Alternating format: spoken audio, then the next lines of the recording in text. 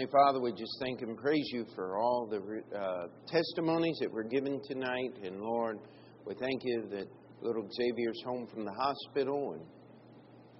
And Lord, that it wasn't any more serious than it was. We thank you for the other work that you've done. And Lord, thank you for sending your servants by to help us, especially with the baptistry project this week. And Lord, we just thank you that it turned out in such a way that would actually bring glory to your name and be something that we could thank you for.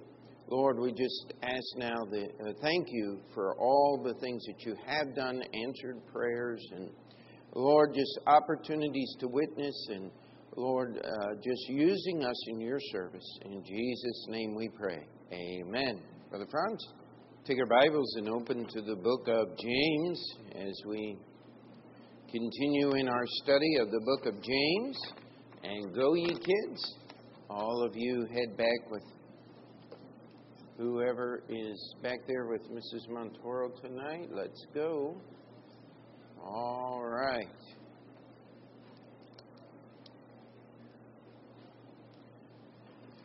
James, we believe, was one of the first of the letters written in our Bible, in our New Testament. And we started and got through James chapter 1, verses 1 through 4. And that ends with that command there that, but let patience have her perfect work, that you may be perfect and entire, wanting nothing. And of course, that is never going to happen until we learn to count it all joy when we fall into diverse temptations, when the troubles come our way, when the difficulties spring up, when we feel ourselves being pulled and pinched and tested and the fire is getting hot. However you want to put all of those different pictures are used at different places in the Scriptures. When that happens, it's time to know that God is working. It's time to, instead of getting upset, oh my God, why are you doing this to me? It is, Lord, there is some work being done. And most of us, if we were honest, if we could look at ourselves the way God looks at us, we would realize that there's an awful lot more work to be done than we would like to think needs to be done. There is always work that needs to be done in our lives. And the Bible says we're to count it all joy because patience has to have her perfect work. And when will that perfect work be done? When we're dead. Amen? I'll tell you what, you're going to pass from this life into the next at God's appointed time. And if we're not careful, patience will not have had its perfect work and we'll not be ready to stand before that judgment seat in the way that we should or the way that we could if, instead of getting upset at the Lord, realizing that He is working. As the little song we sing in Sunday school, He's still working on me. And that doesn't mean that it's going to feel good. Amen. Sometimes it hurts. And we come here to verse 5 where we're going to start. It says, if any of you lack wisdom, let him ask of God, that giveth it all men liberally, and upbraideth not, and it shall be given him. But let him ask in faith, nothing wavering, for he that wavereth is like a wave of the sea, driven with the wind and tossed. For let not that man think that he shall receive anything of the Lord. A double-minded man is unstable in all his ways. Let the brother of low degree rejoice in that he is exalted, but the rich in that he is made low, because as the flower of the grass he shall pass away. For the sun is no sooner risen with a burning heat, but it withereth the grass, and the flower thereof falleth, and the grace of the fashion of it perisheth. So also shall the rich man fade away in his ways. Blessed is the man that endureth temptation, for when he is tried, he shall receive the crown of life, which the Lord hath promised to them that love him. Let no man say when he is tempted, I am tempted of God, for God cannot be tempted with evil, neither tempteth he any man. But every man is tempted when he is drawn away of his own lust and enticed. Then when lust hath conceived, it bringeth forth sin, and sin, when it is finished, bringeth forth death. Do not err, my beloved brethren. Now, as we look at this next portion here, we start off in chapter 5, if any of you lack wisdom. Now, the idea here is that this is not just a brand new disconnected thought. It says, but let patience have her perfect work, that ye may be perfect and entire, wanting nothing, if any of you lack wisdom. Now, here's the idea. If you are not living, verse 2, we got a wisdom deficit issue. We've got a point in our life, we can recognize this. We don't have to go searching and trying to diagnose the issue. There is a wisdom problem. There is a lack of wisdom in our life when we cannot count it all joy. How many of you have ever really tried to exercise physically and build your strength up for a given job, maybe recovery from surgery or something like that, or if you like to do things outdoors for a long bicycle trip or a hiking thing in the woods, or my kids some of them are saying, Dad, can I pull your bow back yet? Not until you get a little stronger. There's got to be some wherewithal there to pull the string back. And you've got to exercise. How many of you have exercised without really knowing you were exercising, and then all of a sudden you found out about it the next day? Because all them muscles started going, wow, you did things I wasn't planning on you doing. And as we get older, we find out that it doesn't take near as much to bring on those painful episodes as it did when we were younger. And yet, anybody that has ever had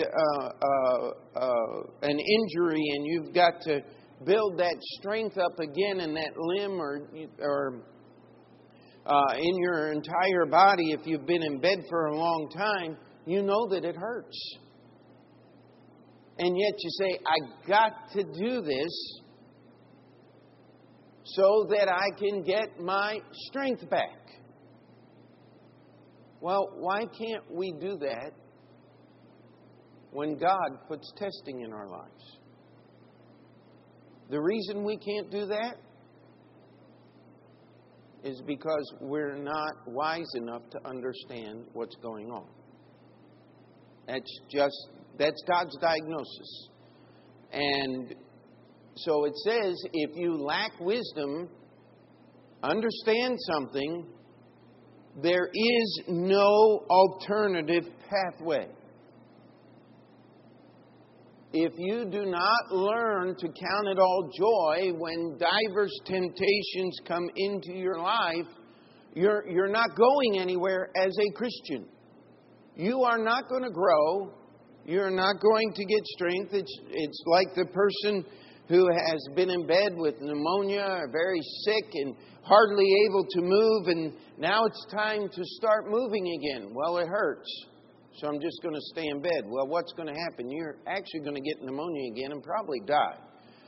You've got to get out of bed. You've got to start working. You've got to start making things happen, or you can choose to stop living. I mean, there are people who are confined to wheelchairs and greatly disabled in their life because they simply chose not to put up with the pain.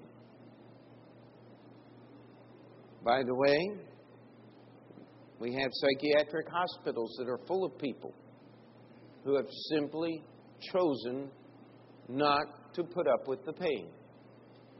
And so they just don't do it. Listen, that is not wise, is it? I mean, that is foolish. To ignore, to to say, I'm just going to quit. I'm not going to live the life that God has given me. And here's the cure. It says, if you lack wisdom, if you got a problem here, go to God and ask for wisdom. How many of you have ever prayed about something and say, God, I just don't see it the way you see it yet. I don't understand. I've got an attitude here and I got to get it fixed. God will fix it for you. That's what Paul was saying to the Corinthians there when he was going through the issue of the covering for the woman and wearing long hair on the men and all this. He says, listen, if there's contention, I want you to understand, we do not have that tradition in our church. We don't sit here and argue about things. Get the attitude fixed. Paul said in another place, God shall reveal even this to you. What is God going to reveal? What I've already written down. It's not an option to change the Word of God. God's got to change you. That's where we get wisdom. And then it says, if we lack wisdom, let him ask of God that giveth to all men liberally and upbraideth not. Somebody says, does that mean we're all going to be Democrats because God giveth it to us liberally? No, the word liberal means bountiful. It means an abundance. And that's why the liberals in this country have adopted that term liberal. Because they want to be abundant and they want to be giving. The only problem is they want to give your money, not theirs. That's where it falls apart. If you're going to be truly liberal, that means you take what you have and give it to others. Not take from someone else. And, well, sometimes it is stealing. And give it to someone else. That's not biblical liberality. God takes what He has, which is wisdom. He has no end to His wisdom. There's no limits. There's no supply shortage on the God side of wisdom. And He'll give it to all men in abundance. You know, God has given wisdom to unsaved people. Hello? God is willing to give it to anybody who will take it. And He doesn't upbraid you. Have you ever been in a situation where you needed help and you went to the person whose responsibility it was, maybe at work, to help you, and they said, what's the matter with you? You stupid or something? You know, a lot of people think about God like that. I'm not going to ask God for wisdom. He'll think I'm dumb. No, I'm sorry. I hate to tell you this. He already knows we're dumb. Amen? He already knows that we lack wisdom. He's not going to condemn us for asking for something that He wants to give us. It says, let him ask of God that giveth to all men liberally and upbraideth not. And what's that last phrase there? And it shall be given him. God will give it to you. But I want to warn you, when God gives you His wisdom, it's going to make you agree with His Word. So if you're of the attitude that you're not enjoying the road of life that God has put you on, and you go to God and you ask for Him to remove the difficulties, and He doesn't, then you say, well, God, that's not working, so I'm going to ask for wisdom. And God says, I'm going to give you wisdom, but when you get it, you're going to agree with me. You know what? That was Balaam's problem. He already knew what God said. We read about Balaam in the book of Jude. After all of that was over, he went back and had a conference with old Balak and said, here, if you want to mess God's people up, get some of your pretty girls and dress them all up and get them to go visit the Israelites and invite them to the worship of your God. And that's what happened. And there were some wicked things that went on, and it was Balaam's counsel that brought it about. Why? Because Balaam had already decided he was going to get some of that Balak was offering. You see, you have to make a decision. Because the next verse says, but let him ask in faith, nothing wavering. Now, I have heard this verse stretched so many ways. Well, if you'll just ask in faith and believe and don't doubt, God will give it to you. And you turn on TBN and they'll talk about fur coats and Cadillacs and big bank accounts and all that garbage. I was walking up the street with, I think it was with Stephen the other day, and there's a brand new, one of them big Cadillac SUVs with all the fancy wheels. And I mean, it's an $80,000 vehicle, real easy. And the guy had it parked up on the curb and was ready to bend those $600 rims. And I'm sitting here, you know, somebody's got a whole lot more money than they do ability to drive. You know why God doesn't give us all those things? Because we just mess them up and then we'd feel bad about it and then we would be all distracted from doing what's important. This idea of wavering here is not just simply doubting, but how many times have we prayed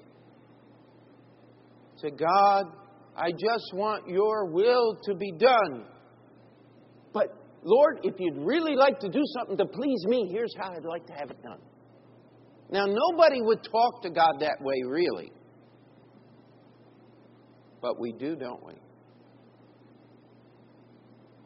That's wavering. That's the wavering that's being spoken about.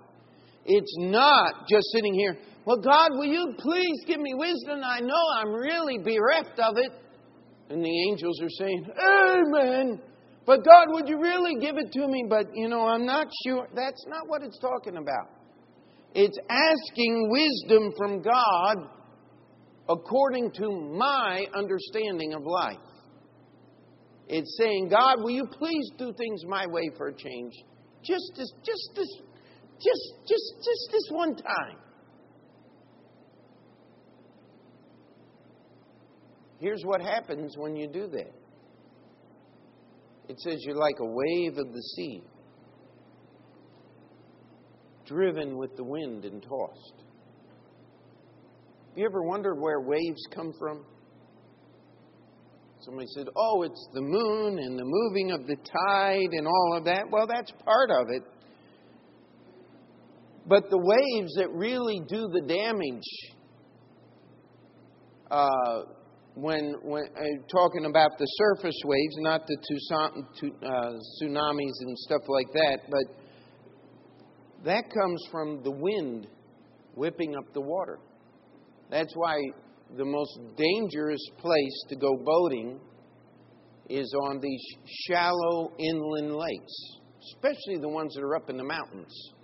Because that air will come down over those mountains into the valley where the lake is, and it will get that water churning.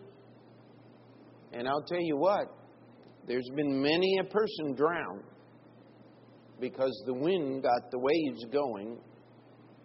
And that water has no place to go. It's just like taking water in a cup and sloshing it around. Or putting a big blender, if you've ever done that, one of those little blenders says, oh, you can mix your drink right up and stick it in there and it ends up all over the kitchen. That's what happens when the wind gets those waves going. And the Bible says, listen, You're just like a wave. You're driven with the wind. You're tossed to and fro. Why? Because in your heart, you're refusing to accept God's direction for your life. Why do we refuse to accept God's direction in our life? Because we lack wisdom. If we were to get wisdom, we would surrender to what the Lord has for us. Do you see how this now just flows? It's not chopped up. It's one thought as James is bringing this through to us. He's saying, listen, you need to, the issue is if you're not willing to let patience have her perfect work, you lack wisdom, go to God. But if you're going to go to God and ask wisdom, the problem isn't God. He giveth to all men and liberally. He upbraideth not. You will receive it. But if you are asking for God's wisdom so you can get your way, you're just going to be tossed to and fro. It's one of the saddest things as a preacher is watching people refuse God's direction in their life, and they start getting tossed to and fro. And we get to the next verse. Verse 7 says, for let not that man think that he shall receive anything of the Lord. And yet they do. And they get mad when God doesn't answer their prayers. And they accuse God of things that is not anywhere near the character or purpose of God. And if we keep this up, we get to verse 8. It says, a double-minded man is unstable in all his ways. Sometime I'd like to preach the message, Dr. Jekyll goes to church. How many of you are familiar with the famous tale of Dr. Jekyll and Mr. Hyde, where Dr. Jekyll was this wonderful man who spent his life helping others. But he had an alter ego, I guess, another nature inside, and he found a way to transform himself so that no one would know that he was the notorious Mr. Hyde who was capable of committing every crime known to man.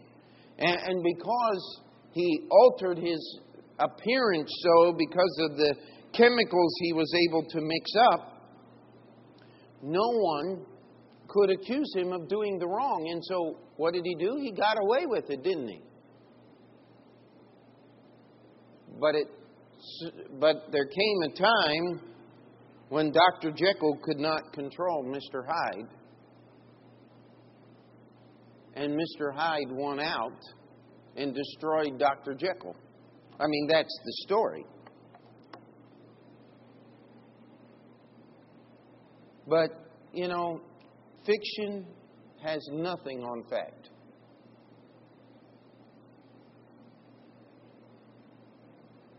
A double-minded man. Can you just get the picture? How many of you have ever been to the zoo or the history museum, natural history museum, and seen a two-headed rattlesnake? It's a fairly common deformity there. But of course, it doesn't, the double-headed snake, it's literally has two complete heads, and they go down into one body. And the snake will live until it has to shed its skin. And you know what? It can't do it. It might get through the first one as a little baby, but it won't be able to, because two heads cannot work to get the skin shed, and the skin won't shed, and then it gets compressed inside, and it just literally grows itself to death. And that's what happens to a lot of Christians. You know, this is not talking to unsaved people. As a saved person,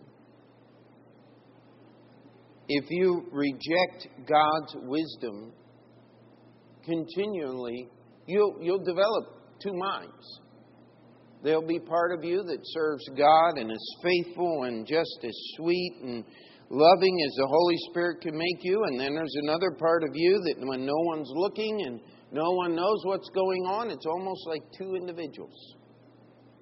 You know, they have all kinds of excuses for that type of behavior. But the Bible says a double-minded man is unstable in all his ways. You cannot get away with it for long. Now turn with me to James chapter 4 and verse 8. And by the way, James chapter 1 and James chapter 4 are the only places in the Bible where this term double-minded is found in our Bible.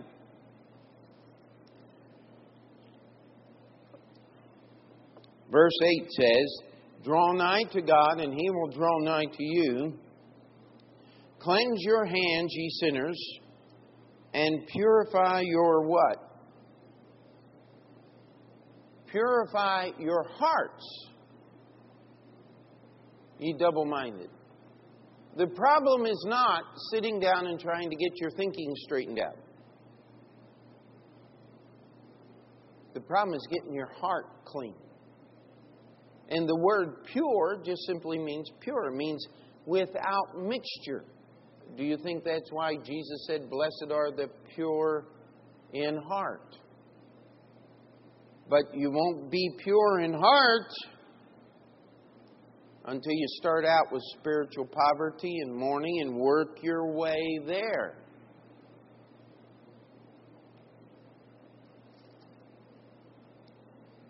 You know, it's very similar. If I could use this illustration, I believe it's a parent's duty to make a big deal of little things when your children are little, so that you don't have to pretend that big problems are little when your children get big. Amen? And part of that is eating. And my wife will put things on the plate, or one of my daughters will put things on the plate, and little Joey or little Jason will look at that and mm-mm. And Daddy goes, mm-hmm. Mm-mm. Now who's going to win? And usually it'll get to a point where I said, now listen, we can have a lot of trouble, but you're still going to eat what's on the plate. Or you could just eat it. And we have a clash of the wills. Now, God has equipped parents with the ability to win that battle if they will so choose. But don't forget, there is a free will in that little body that can be awful hard to beat. And I'm not to win the battle with. Poor choice of words. And, I just made a decision before our little first one was born, before Peter came along, that I was not going to lose that battle. That I was just going to win no matter what. And you know what? It works. But it's not very pleasant. It's not very much fun. In fact, I would dare say that it's much more unpleasant for the child than it is for me. And that is purposeful. We want to make it that way. But you know that children can get around that thing? And it'll come up in a different area. And they may eat everything on their plate, but they're not going to clean their room. You know what? You never get a break from being a parent. Now, let me tell you something. God never takes a break from being God. And He can make your life a whole lot more miserable than you make Him. You know what? You can't make God miserable. It's not possible. But if you want Him to, He can really make your life miserable.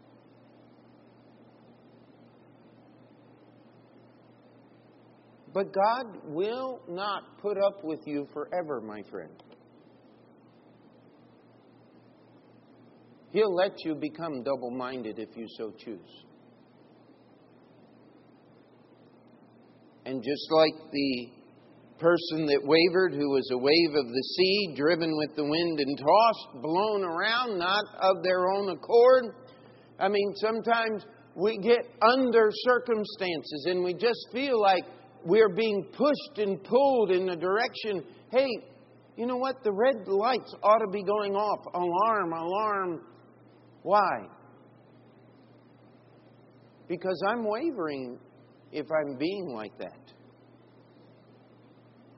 If I had wisdom, I wouldn't be tossed to and fro. Isn't that what it's saying?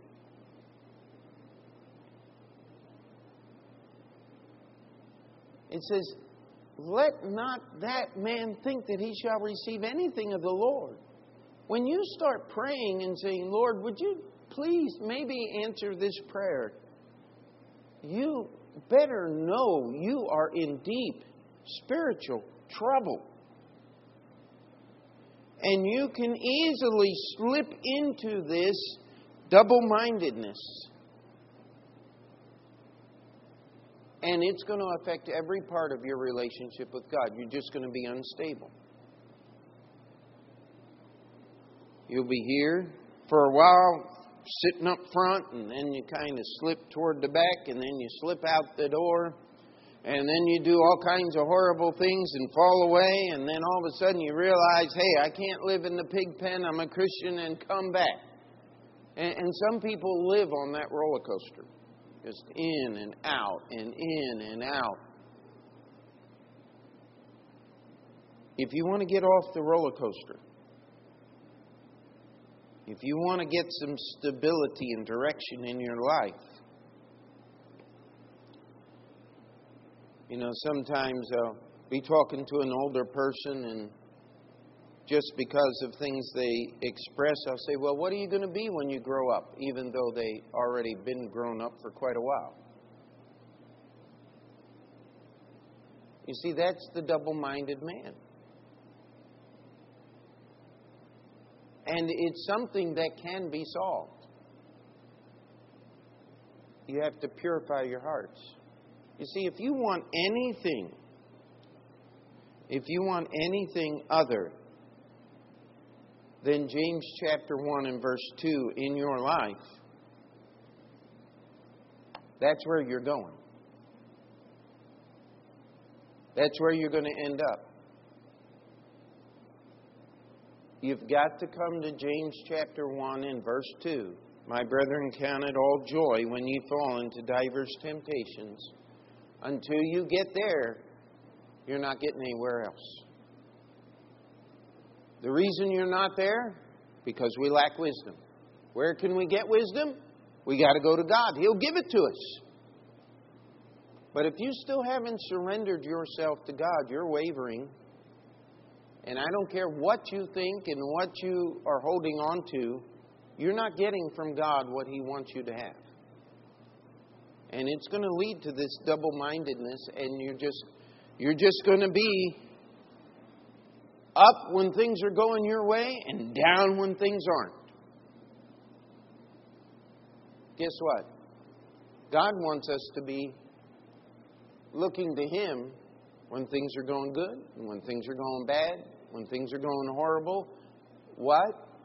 Well, because patience is working on me. And sometimes it has to cut and tear and remove things that I hold dear to myself. I went to a podiatrist a while ago, and he cut some things out that I held very dear because it hurt. And he's sitting there going, oh, did I hurt you? No, not at all. I mean, come on. But you know what? That had to be pulled out to get rid of the pain. Amen? And sometimes God's got to do that. And we have to have enough wisdom to go back and let the doc do it a second and third time so that things will start growing right instead of growing wrong. Amen? Let's pray. Heavenly Father, we come before you. And Lord, I pray that you would help us. Each one of us in this room get to James chapter 1, verse 2. And Lord, we'd be able to see our lack of wisdom and that we would surrender our will completely to yours. Lord, that we would not be driven of the winds of life and tossed to and fro. That we would not allow ourselves to slip into the double-minded man that is unstable in all of his ways. Lord, I pray that you would help us to surrender to your will. In Jesus' name we pray. And before we finish that prayer, let's just keep our heads bowed and our eyes closed. And if God has spoken to you, you'd like to spend a few minutes at the altar is open.